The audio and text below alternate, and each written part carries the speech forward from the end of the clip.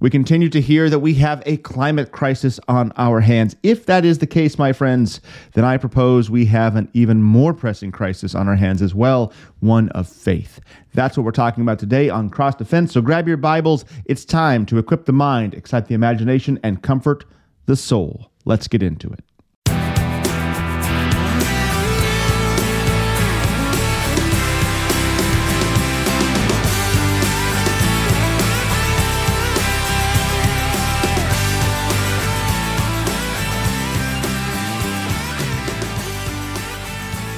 Hey, welcome back to Cross Defense. I'm your host, the Reverend Tyrell Bramwell, pastor of St. Mark Lutheran Church in Ferndale, California, online at stmarksferndale.com. That's STMARKS, Ferndale.com, and that's where you can go to reach out to me if something in today's show or any of the previous shows sparks a thought in your brain, in that brain bucket of yours. If you have something you'd like to reach out to me with, a comment, question, statement, a hypothesis, a model of data, as we'll get into later. Well, you can do that at stmarksferndale.com, STMARKS, Ferndale.com. Go to the contact page. That's the best way to reach out to me. Now, today we're talking about this question. We're asking a question. What kind of crisis are we really facing? What's the greater crisis, perhaps? See, we hear a lot about the impending climate crisis, the climate emergency. And if we're really facing such a global threat, a planetary, cataclysmic, apocalyptic threat, if droughts and floods and fires and cataclysmic storms have truly spiked in these last 18 months, as we're being told they have, well then, my friends, I propose to you that we are not only experiencing a climate crisis, a climate emergency, but we are also experiencing a crisis of faith among self-professing Christians.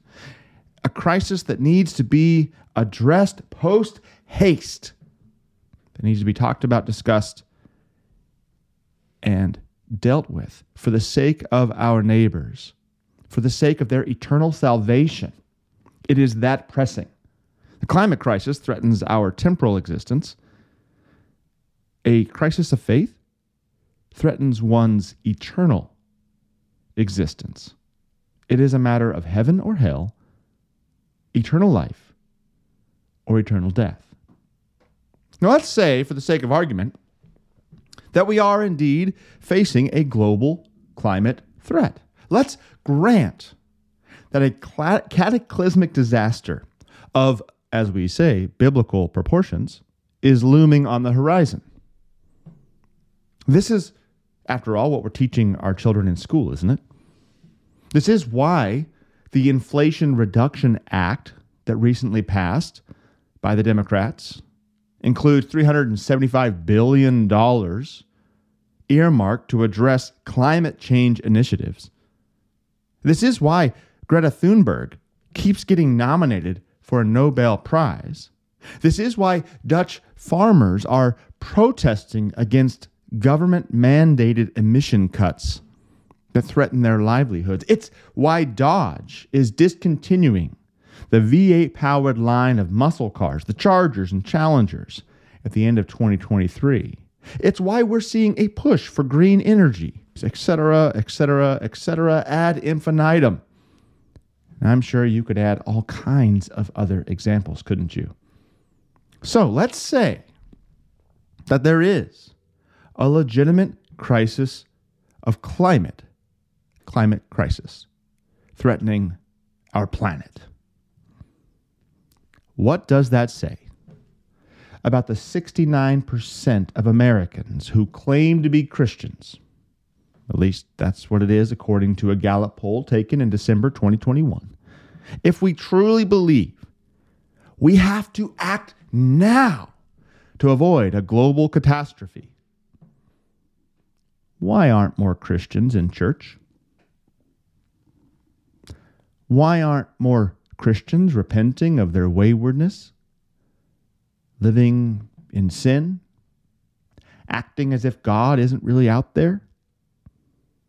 acting as if God is some distant deity, far away, far removed, and not right here with us where he has promised to be, who hasn't given us his word and revealed his will for our lives. Now, we used to call climate change global warming, remember, not too long ago. And the talking heads are still focused on the rising temperatures of the planet. Fear is being stoked because it's hotter outside. We're told to look at wildfires as evidence of what's to come. Everything will burn, they say. Rising sea levels are always a prime concern. Lake Mead is at record lows. The mob is worrying whether the bodies they ditched there are going to get them in trouble. I don't know about that. Okay, so let's start looking then at this seriously. If this is the case, if this is where we're going, we're spending $375 billion on this. If this is the reality, let's open up our Bibles. Let's get into this. 2 Peter 3. Go there with me. 2 Peter 3. We're going to go to verse 5, starting at the second half of verse 5. I know it's getting kind of complicated for you, but open your Bible. 2 Peter chapter 3. Go to verse 5 and follow along as we look at the second half of that verse. The earth was formed out of water and through water by the word of God, and that by means of these, the world that then existed was deluged with water and perished. What's this about already? What are we talking about in this text? What's St. Peter addressing in this text? Talking about the water and the deluge and the world that existed and how it perished. Noah's flood, right? This is Noah's flood, which already tells us the earth has faced a global climate threat in the past, hasn't it? A global threat of a flood. Starting at verse 7, picking up at verse 7, I should say. But by the same word, the heavens and the earth that now exist are stored up for fire, being kept until the day of judgment and destruction of the ungodly. Stored up for fire, being kept until the day of judgment. Fire. When you hear of the wildfires and the rising temperatures, what do you think about first? Where does your mind go? Do you say to yourself, what can I do to save my life? Because the political leaders say the world will end in 12 years if we don't reduce farting cows and don't start buying electric lawnmowers? If everyone doesn't drive a Prius or a Tesla or something like this? Or do you think to yourself, well, Holy Scripture tells me that fire will be the means the Lord uses to destroy the ungodly. Just like he used water the first time, and now we have the rainbow, he will not destroy the world that way again. Well, he does say fire is going to be the means next time. The end may be near. I should probably go to church. I should probably take care of my soul. Okay, so mark your place in 2 Peter, and let's jump over to Luke 12:13 to 40. 12:13 to 40. Starting at verse 13, someone in the crowd said to Jesus, "Teacher, tell my brother to divide the inheritance with me." But Jesus said to him, "Man, who made me a judge or arbiter over you?" And he said to them, "Take care and be on your guard against all covetousness, for one's life does not consist in the abundance of his possessions." And he told them a parable, saying, "The land of a rich man produced plentifully. And he thought to himself, 'What shall I do? For I have nowhere to store up my crops.' And then he said, 'I will do this. I will tear down my barns and build larger ones. And there I will store all my grain and my goods. And I will say to my soul, Soul, you have ample goods laid up for many years. Relax, eat, drink, be merry.' But God said to him, 'Fool, this night your soul is required of you. And the things you have prepared, whose will they be? So is the one who lays up treasure for himself and is not rich toward God. Dear listener, do you see the connection to our question? Climate crisis or faith crisis? Which one's the greater deal, the bigger deal, more pressing?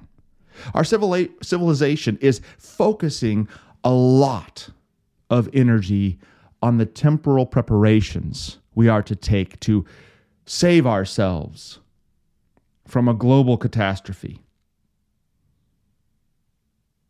Earthly goods, earthly actions. Don't buy the gas guzzler, buy the electric. Save your energy, turn off your lights from 4 to 9, these sorts of things. What about church?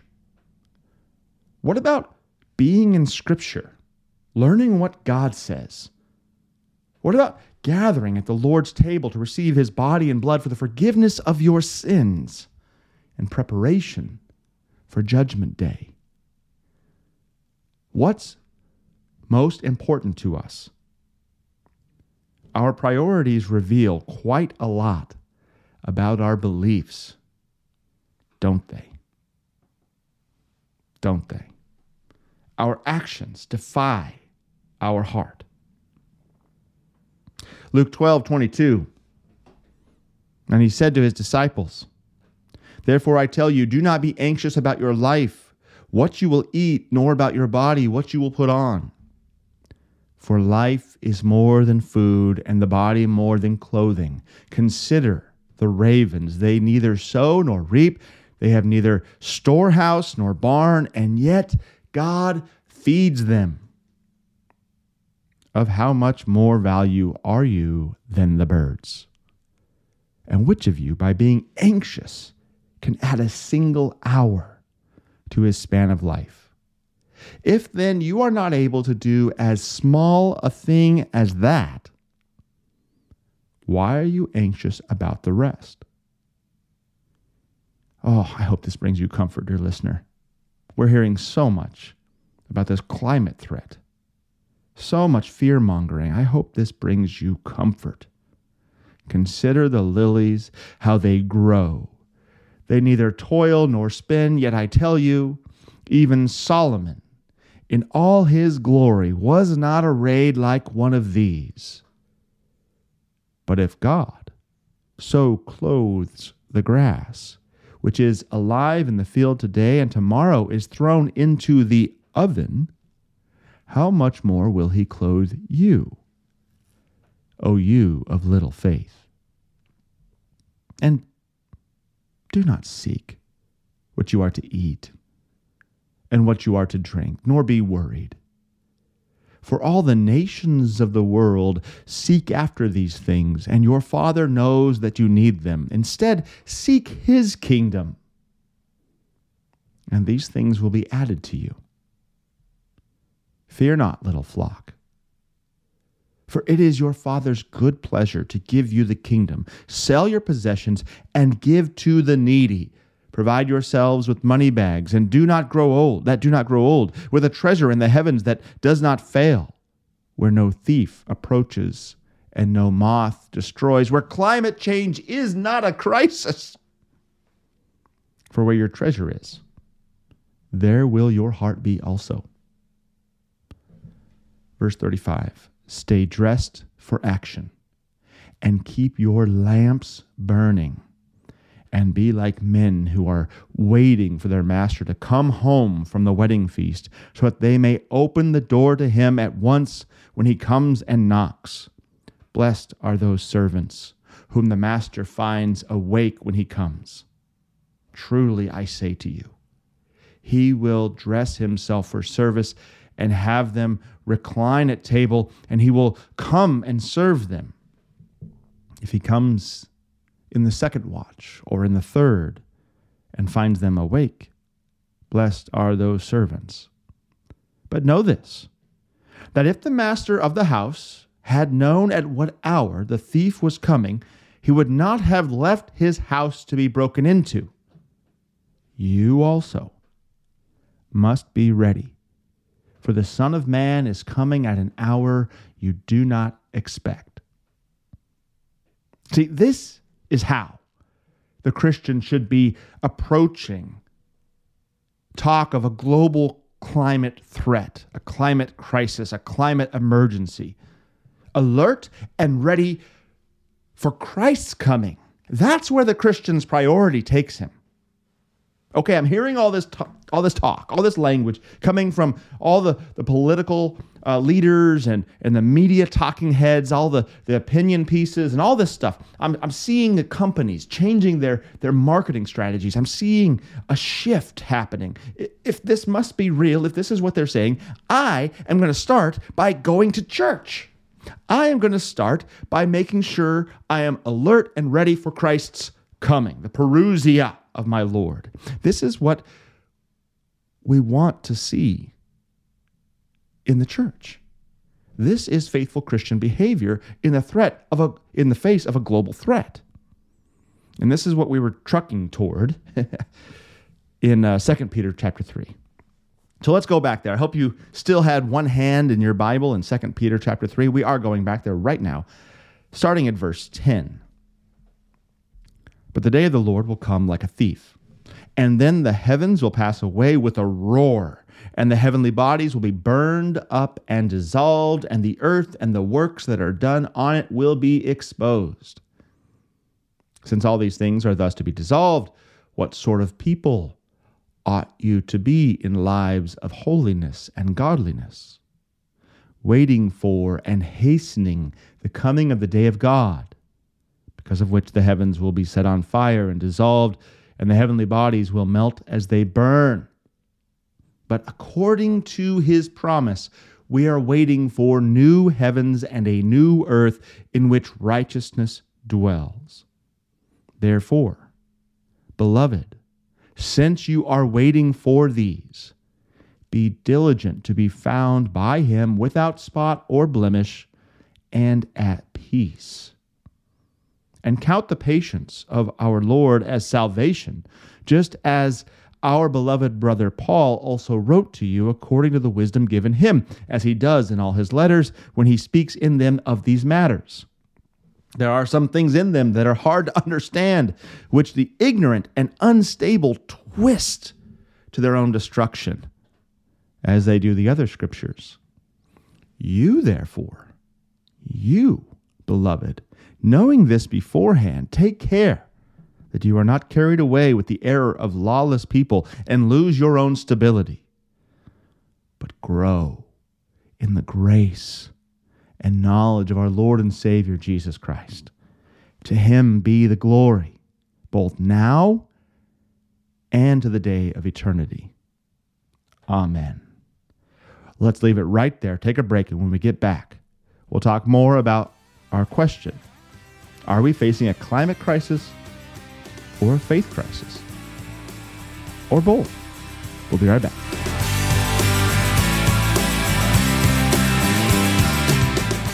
The life of the Christian church is a life in exile. We are grieved by various trials. False teachers and their deceptive teachings wage war against the truth. How can we believe and live as faithful and joyful Christians while we sojourn here? This is Pastor Timothy Apple, host of Sharper Iron. We're starting a new series, The Imperishable Inheritance. We will be going through 1 Peter, 2 Peter, and Jude. Join us every weekday morning at 8 on KFUO to rejoice in the imperishable inheritance that is ours in Christ Jesus.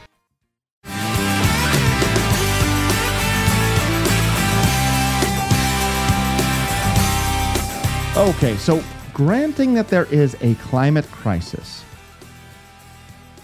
where should we find Christians? Should we find them in God's Word? I would hope so. How about in church? Yes. At the baptismal font, with their children, with their unbelieving or now newly converted friends and family members? Yes. At the Lord's Supper? Of course. In Bible study? Absolutely. At your congregation's potluck? Absolutely. And at every other opportunity for fellowship with the family of faith among other Christians, helping them to be on guard against the error of lawless people who twist the truth, guarding your own heart by surrounding yourself with like-minded Christians who take everything back to God's word. Christians should be found keeping ourselves from falling asleep, caught unaware and unprepared for the Lord's return. This is where we should always find Christians, not just in the face of a global threat, a climate threat, but every single day, no matter what's going on in the world. If a person calls himself a Christian, and apparently at the end of 2021, 69% of Americans do that, then his or her life, the Christian's life, ought to look a certain way, shouldn't it? Christianity is a lifestyle, isn't it? It's supposed to be. It's not just, oh yeah, I'm a Christian, and then you never live out your Christian faith. There are tenets, there are actions, there are commandments, there are faith-based, gospel-motivated activities that go on with being a Christian. First and foremost, being in God's Word, where Jesus has promised to give it to us, receiving the grace of God through the means by which He promised to give that grace. I'm speaking of the preaching of the Word and the administration of the sacraments, baptism and communion. At a very minimum, we should be engaged in those things, receiving those things, not resisting and rejecting those things. Turn your Bibles, if you would, please, to Hebrews chapter 10. Hebrews chapter 10, starting at verse 23. Let us hold fast the confession of our hope without wavering. Hold fast to that confession. That means, engaged in it, clinging to it. For he who promised, that is Christ, is faithful. And let us, verse 24, consider how to stir up one another to love and good works. That's what this whole show is about. That's what the whole Christian life is about. Stirring up our neighbor to love and good works. Not good works that merit salvation. That's not the case. Jesus' works do that. Good works that bring Jesus to your neighbor. That let the unbelieving world see Christ in action. Good works that are consistent with faith in the Father, Son, and Holy Spirit. Faith in the incarnation of God and the crucifixion of Jesus, God in the flesh, for our salvation. Verse 25, not neglecting to meet together in church, assembling, gathering, meeting together, as is the habit of some, even already then. Hebrews chapter 10. As is the habit of some, but encouraging one another, and all the more as you see the day drawing near. See, we're to meet together all the time. All the time. Week in, week out. And all the more when we see evidence of the day drawing near. The day. What is that? That's Judgment Day, the last day, the day of Christ's return.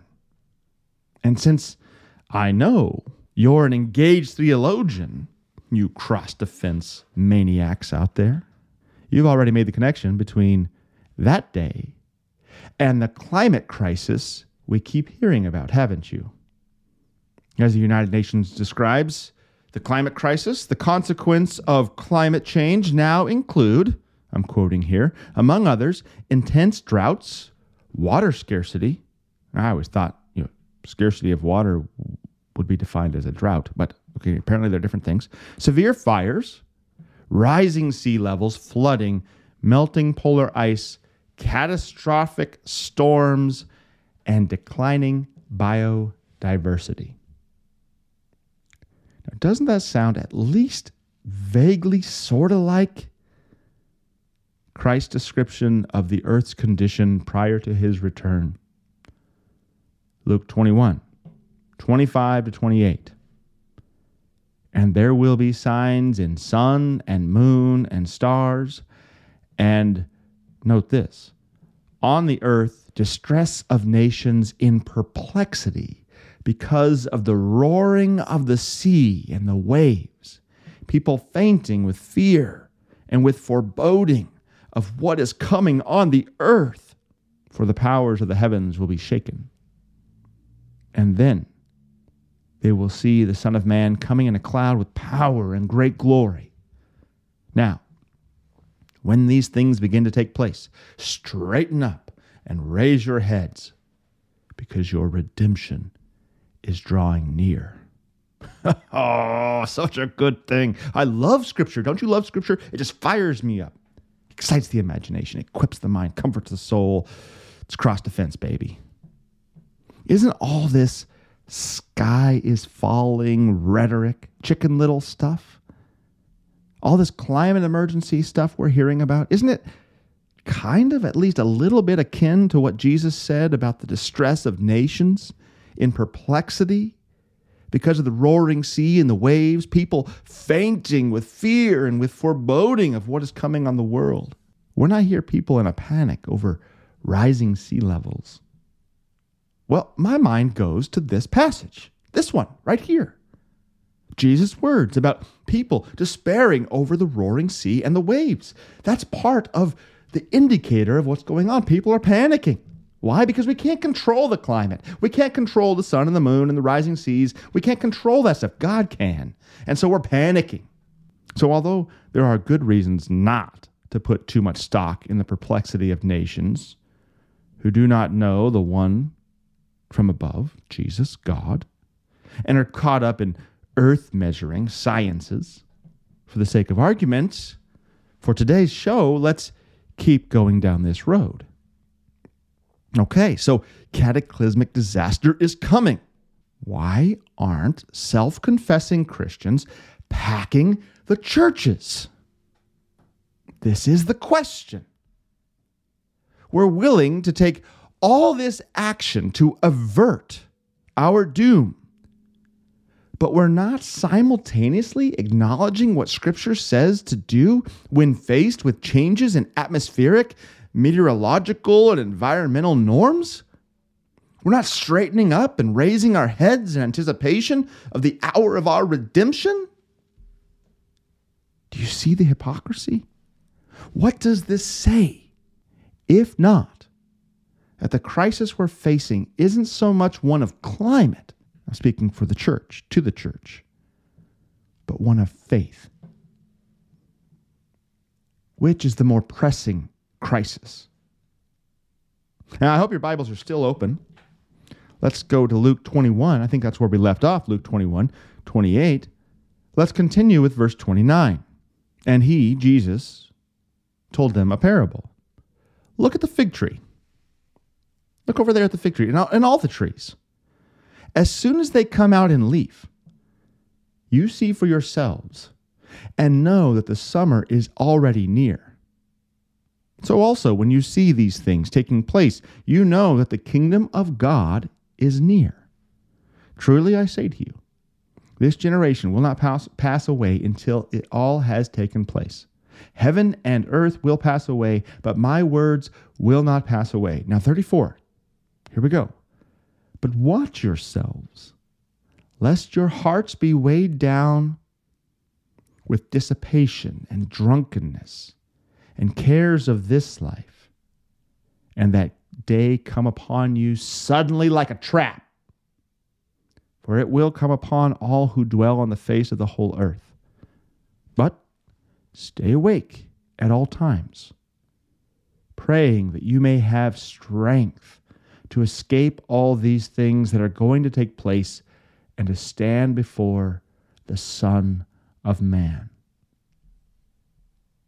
So, either we really don't think there's a climate crisis, or we don't really think the kingdom of God is near.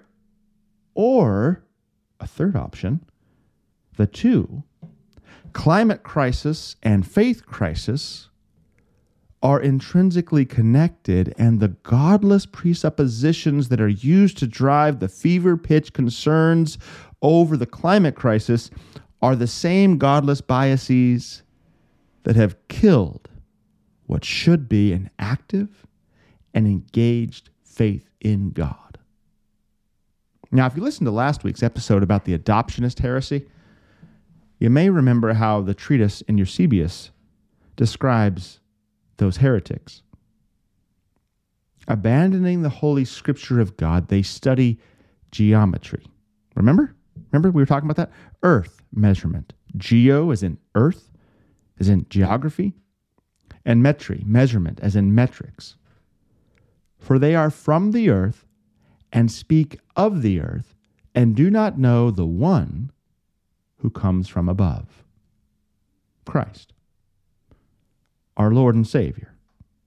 Now, I'm inclined to think we have the very same thing going on with climate change alarmists. People who are from the earth, that is, non-Christians or heretical Christians, speaking of the earth because they do not know the one who comes from above. They reject Jesus, and so their words break down the faith of Christians as we're pulled into their worldliness. What did St. Peter say in his second letter, chapter 3, verse 17? Do you remember? Lawless people will use their erroneous views, twisted and disturbed views, to try to carry away Christians from their stability in God's Word. All the godless are capable of is earth measurement. It's geometry. That's all they can do is geometry, math. All they can do is measure stuff that's temporal, earthly. And this is really what's going on, my friends. The climate concerns that we're hearing so much about, that are shaping so much of our world, they're driven by computer models. Models. What's a model? Well, it's what scientists call hypothesis. These models are hypotheses. They're not facts. They're projections. They're models. Computers are doing math based on inputted data and coming up with earthbound temporal projections. These computers can't factor in faith, can't factor in the divine, can't factor in eternal data points. And we can't even input all accurate data points. Our measurements of weather phenomenon and meteorological events, yeah, I can find my tongue today. These things only go back to the 1880s with any consistency. We have a few sporadic, weather measurements before that, but nothing on any sort of widespread scale where we can make accurate measurements. So these models that are driving all of this, they're not even accurate with any sort of long-term consistency. We can only go back to the 1880s, although the Earth's been around a lot longer than just this last couple hundred years. 100 and some odd years. Models, math, hypotheses, projections, geometry. Oh, there's nothing new under the sun. Let's see here. California Senator Mike McGuire. I always want to say Mark McGuire. Any baseball fans out there?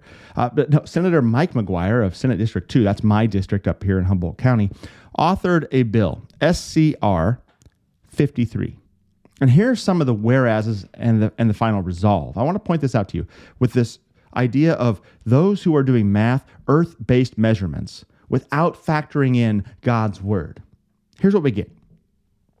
Whereas the consequences of climate change are so great that they are causing multiple crises across the globe, and whereas in November 2019, more than 11,000 scientists from around the world declared that we are in a climate emergency, and whereas 97% of scientists agree that climate change is real and human-induced, I would really love to get somebody with knowledge on those two figures, 11,000 scientists and 97% of scientists. And whereas, according to the United Nations, global temperatures are expected to rise as much as 5.8 degrees Fahrenheit by the end, expected to rise, projections, math, by the end of the century, and temperatures have risen, according to the National Oceanic and Atmospheric Administration, 1 to 2 degrees in the United States over the last 50 years. And whereas global emissions of greenhouse gases must begin to fall by 7.6% each year beginning in 2020 in order to meet the most ambitious goals of the Paris Agreement, to the United Nations Framework Convention on Climate Change at the United Nations Climate Change Conference. And whereas, during the COVID-19 pandemic, now this is interesting, of 2020, the state of California demonstrated a remarkable capacity to protect human health in the face of a crisis based on early and preventative actions in response to evidence and warnings issued by scientists. And whereas we must apply those lessons by heeding to scientific expertise and planning for the future in order to protect our communities from the similarly devastating effects of climate change. See the link between COVID and climate change? Whoa, that's dangerous. Therefore, be it resolved, he says, by the Senate of the State of California, the assembly thereof concurring, that the legislature declares that the climate emergency threatens the state, the nation, the planet, the natural world, and all of humanity. Now, you've heard the popular dictum that we must follow the science. Well, this, my friend, is what that looks like in politics. We're going to leave it right there. We'll take a break. We'll be back for our final segment of the show. Don't go away. We got much more to say about this and the whole question of climate crisis, faith crisis, both? Who knows? All right. We'll be right back.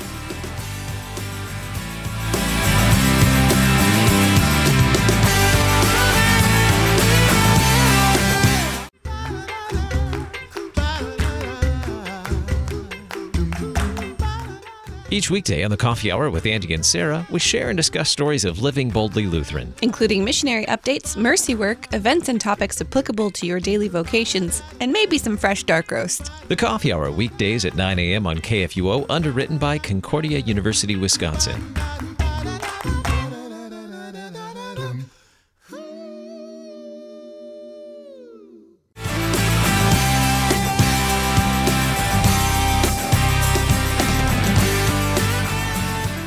Have you heard that popular dictum that we must follow the science? I hear it all the time. Maybe it's just me, but I'm hearing it all the time. And this is what that looks like when we start to see political movers and shakers implementing law, legislation, policies based on science, hypotheses based on math, computer models with projections that are fallible. But the science in question, much like the geometry of the adoptionists, it isn't normed by God's revealed word, is it? No. It's all based on secular scientific models. Now, some Christians are ready to disregard a pastor's words on this topic, on climate change. They're ready to disregard the church's guidance, not out of any sort of intended disrespect or aversion to, they're not avoiding their pastor's guidance on this. They're just not really to heed it. They'd rather heed like Senator McGuire says, heed the wisdom of the scientists, because they think that climate change is a topic that is best informed by scientists working in their respective fields. I get that. I understand that thought. Darwinian evolution has been very successful at separating our thoughts of science from religion, faith. Whereas up to that point, up to the Enlightenment, the church led the way in scientific discovery by factoring in our knowledge of the world, what we can know and discern by looking at God's creation, factoring that into what God's revealed special revelation of his word says about his creation. When the two are in harmony, we get a lot farther down the road than when we divide them. But this approach of the Christian who doesn't want to hear a pastor's words on climate change, doesn't really take them as authoritative, doesn't really want to listen to a faithful church's guidance on this. This approach reveals, perhaps, at best, a deficiency of one's knowledge of Scripture. Just the person doesn't know, perhaps, that Scripture speaks to the climate, to creation. Well, Scripture is all about the Creator and what he has done to redeem the chief part of his creation, the pinnacle of his creation, man. So in that sense, Scripture is all about creation, but maybe that person doesn't know that. Or perhaps, at worst, it reveals one's practical disbelief in our omniscient, omnipotent, and omnipresent God who inspired his inerrant word to be written for our instruction and for our comfort. And that same God has called and sent his pastors to speak his word to his people about things that cause fear and fainting and foreboding, to bring them peace in the face of even climate crisis. We've already looked at a number of texts, mainly dealing with the end of time, but because they deal with the Lord's coming, they deal with signs, the changes of the environmental phenomenon that will come with that, showing God's word deals with creation and the changes in nature's norms. But I want to give you some more. I want to deliver as much as I can in the hour we have. So here's some more. Go to Jeremiah 5, 21 to 24. Here we read this from the Lord.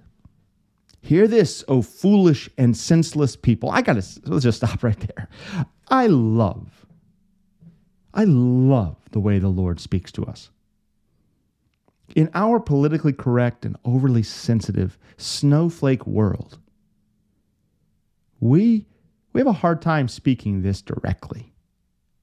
Foolish and senseless people. Well, that's exactly what we are if we're not repentant of our sin and putting our trust in God, as we're about to see from this text. So he says, hear this, O foolish and senseless people who have eyes but see not, who have ears but hear not. And now you're already thinking about how Jesus says, right? He who has eyes to see and ears to hear. We hear that over and over. That is the idea.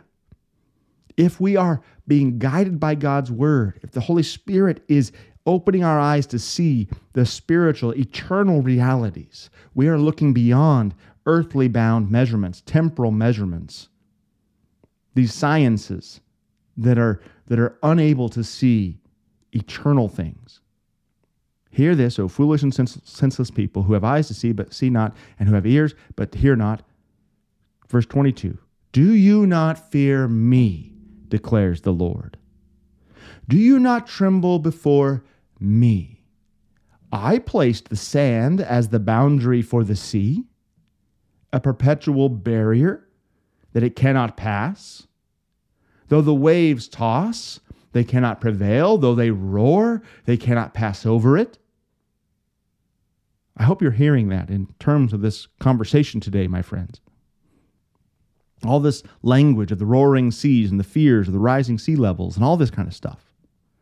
Who created it? God. Verse 23, but this people has a stubborn and rebellious heart. They have turned aside and gone away. They do not say in their hearts, let us fear the Lord our God, who gives the rain in its season, the autumn rain and the spring rain, and keeps for us the weeks appointed for the harvest. Should we be afraid of a climate crisis? Well, no. When we see the signs of the end, we are not to fear as Christians. We're supposed to cling to God, run to the cross, go to the Lord's house, hear his word, his reminder that everything is okay in Christ. Be at peace. Rejoice that the day of redemption is drawing near. Should we be afraid of a crisis of faith? Absolutely. We should fear having eyes that cannot see and ears that do not hear. We should fear growing so cold and hard-hearted that we do not fear the Lord our God, that we do not tremble before him, that we are stubborn and rebellious at heart. That should be our concern. And that should be our concern for our neighbors as we think about their eternal salvation, their well-being, as we think about the Great Commission, what we're here to do, to confess Christ before the world, that none should perish, but all should reach repentance. Psalm 74, 12-17 says something very similar as well. Yet God, my King, is from old, working salvation in the midst of the earth. You divided the sea by your might. You broke the heads of the sea monsters on the waters. You crushed the heads of Leviathan. You gave him as food for the creatures of the wilderness. You split open springs and brooks. You dried up ever-flowing streams. Yours is the day, yours also the night. You have established the heavenly lights and the sun. You have fixed all the boundaries of the earth. You have made summer and winter. Who's in charge? Man or God? Who created the universe?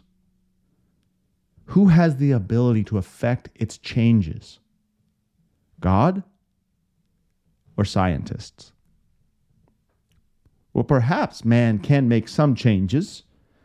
Of course, we can make some changes, but who's the one who can change things and dry up springs of water? It can make water flow. Who's the one that can do all these things? The one who created it, our Creator, God can. Job 38 speaks to this too. In the dialogue between God and Job, and where were you when I created the earth? When I stored up these things and set them loose and made the boundaries and all this stuff? Where were you, he asks Job. We hear it also in the covenant that God speaks to Noah in Genesis 8:22.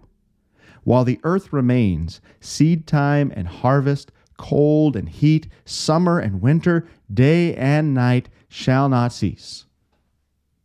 God's in charge of these things.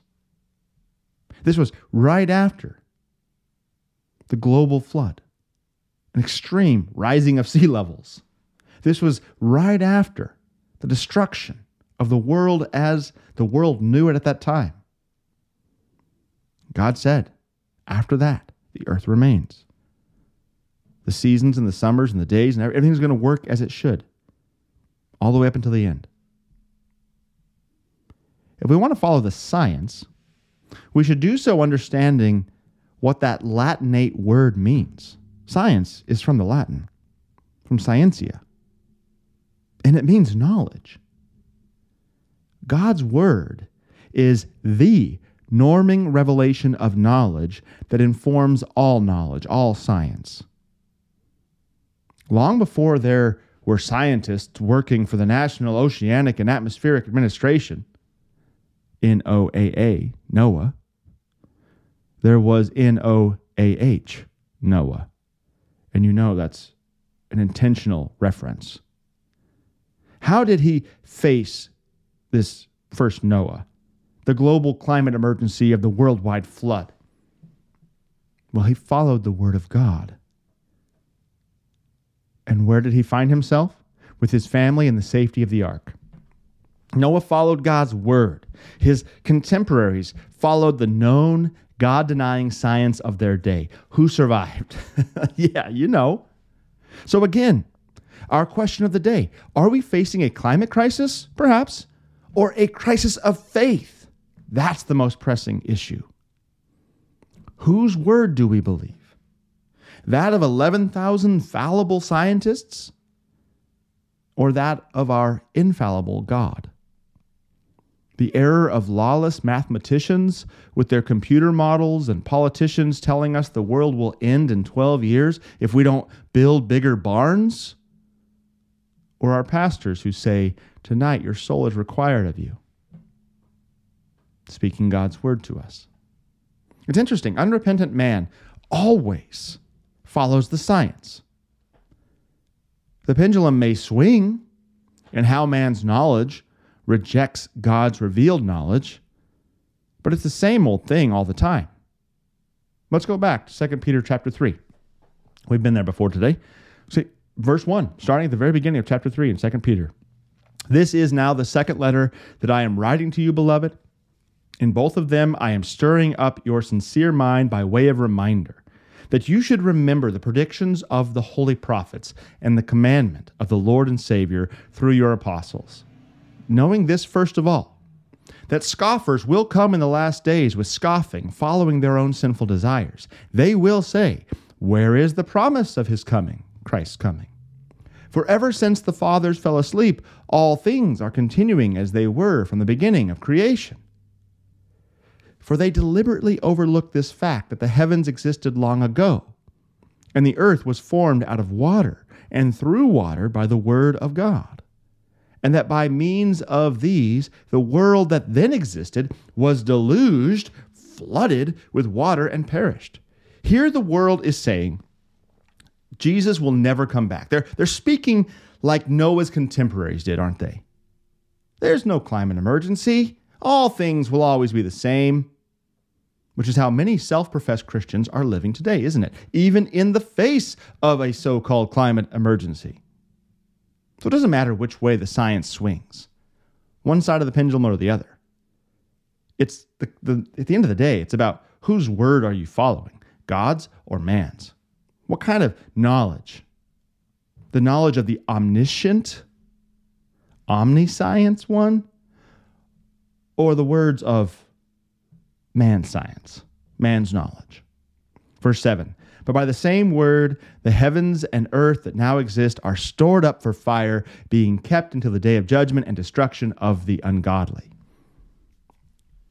Now, we've already looked at Jesus' words about his return in Luke 21, 25 to 36.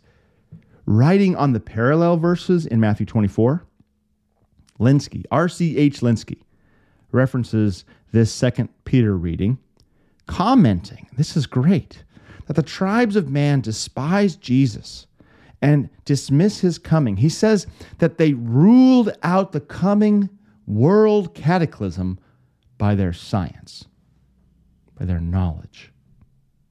Why? Because they rejected Jesus. Everything comes back to Jesus. Do you believe or reject Jesus?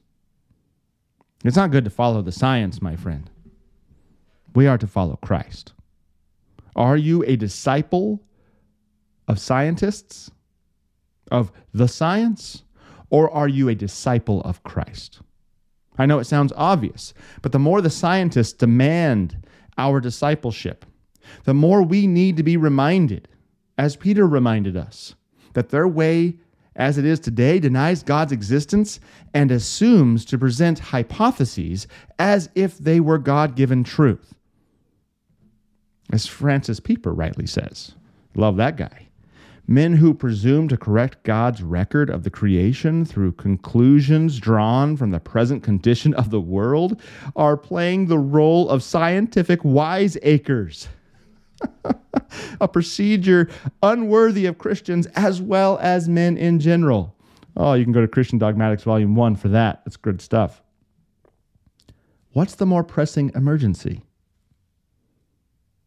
Honestly, climate change or the lack of faith on display among confessing Christians? We are to live in readiness for our Lord's return. Is that how you are living? Are your friends and family members, your neighbors of all stripes, are they living in readiness for the Lord's return? Perhaps some of the Bible verses we looked at today will help you help them live their faith, not hypocritically, but with Christian integrity and consistency, submitting to God's word,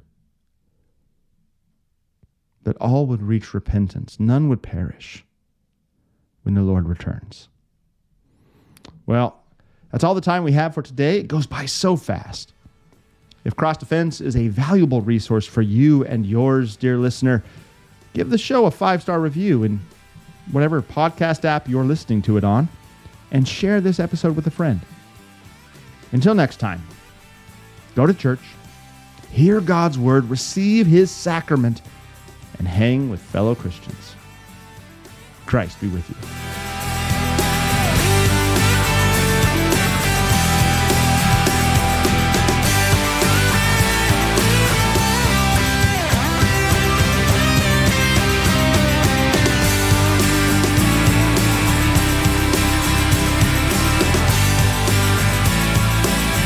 Cross Defense is a production of KFUO Radio. Find past episodes and support Cross Defense at kfuo.org.